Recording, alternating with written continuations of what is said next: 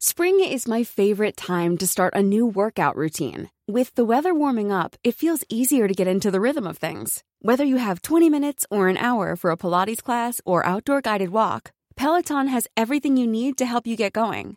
Get a head start on summer with Peloton at onepeloton.com.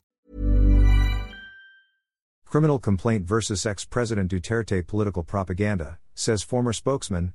Manila, Philippines. Former Malacanang spokesman Salvador Panelo on Thursday dismissed as political propaganda the criminal complaint filed by ACT Teachers Representative France Castro against former President Rodrigo Duterte.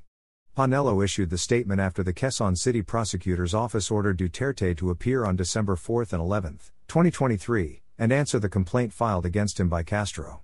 In a statement sent to the Manila Times, Panelo insisted that the complaint filed against the former president by a party list representative has absolutely no legal basis.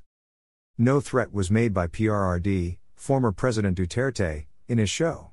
The remark, "You communists, I would like to kill," which is an expression of a wish, is not a crime, said Panelo, who previously served as Duterte's spokesman and chief presidential legal counsel. The criminal complaint was filed solely for the purpose of political propaganda, he added. Duterte, who can no longer exercise presidential immunity from suit, was directed by the court to show up during the preliminary investigation of the case. The former president and father of Vice President and Education Secretary Sara Duterte Carpio is expected to submit his counter-affidavit and list of witnesses. No motion to dismiss shall be entertained. Only counter-affidavits shall be admitted. Otherwise, respondent is deemed to have waived the right to present evidence. Furthermore, no postponement shall be granted unless for exceptionally meritorious grounds, read the subpoena dated October 27. Last October 24, Castro sued Duterte for grave threats in relation to the Cybercrime Prevention Act over the remarks he issued against her in an interview on Sunshine Media Network International.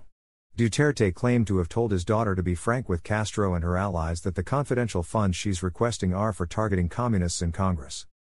Castro, a member of the Macabayan bloc, said she could not let the remarks of Duterte pass since they are malicious and life-threatening.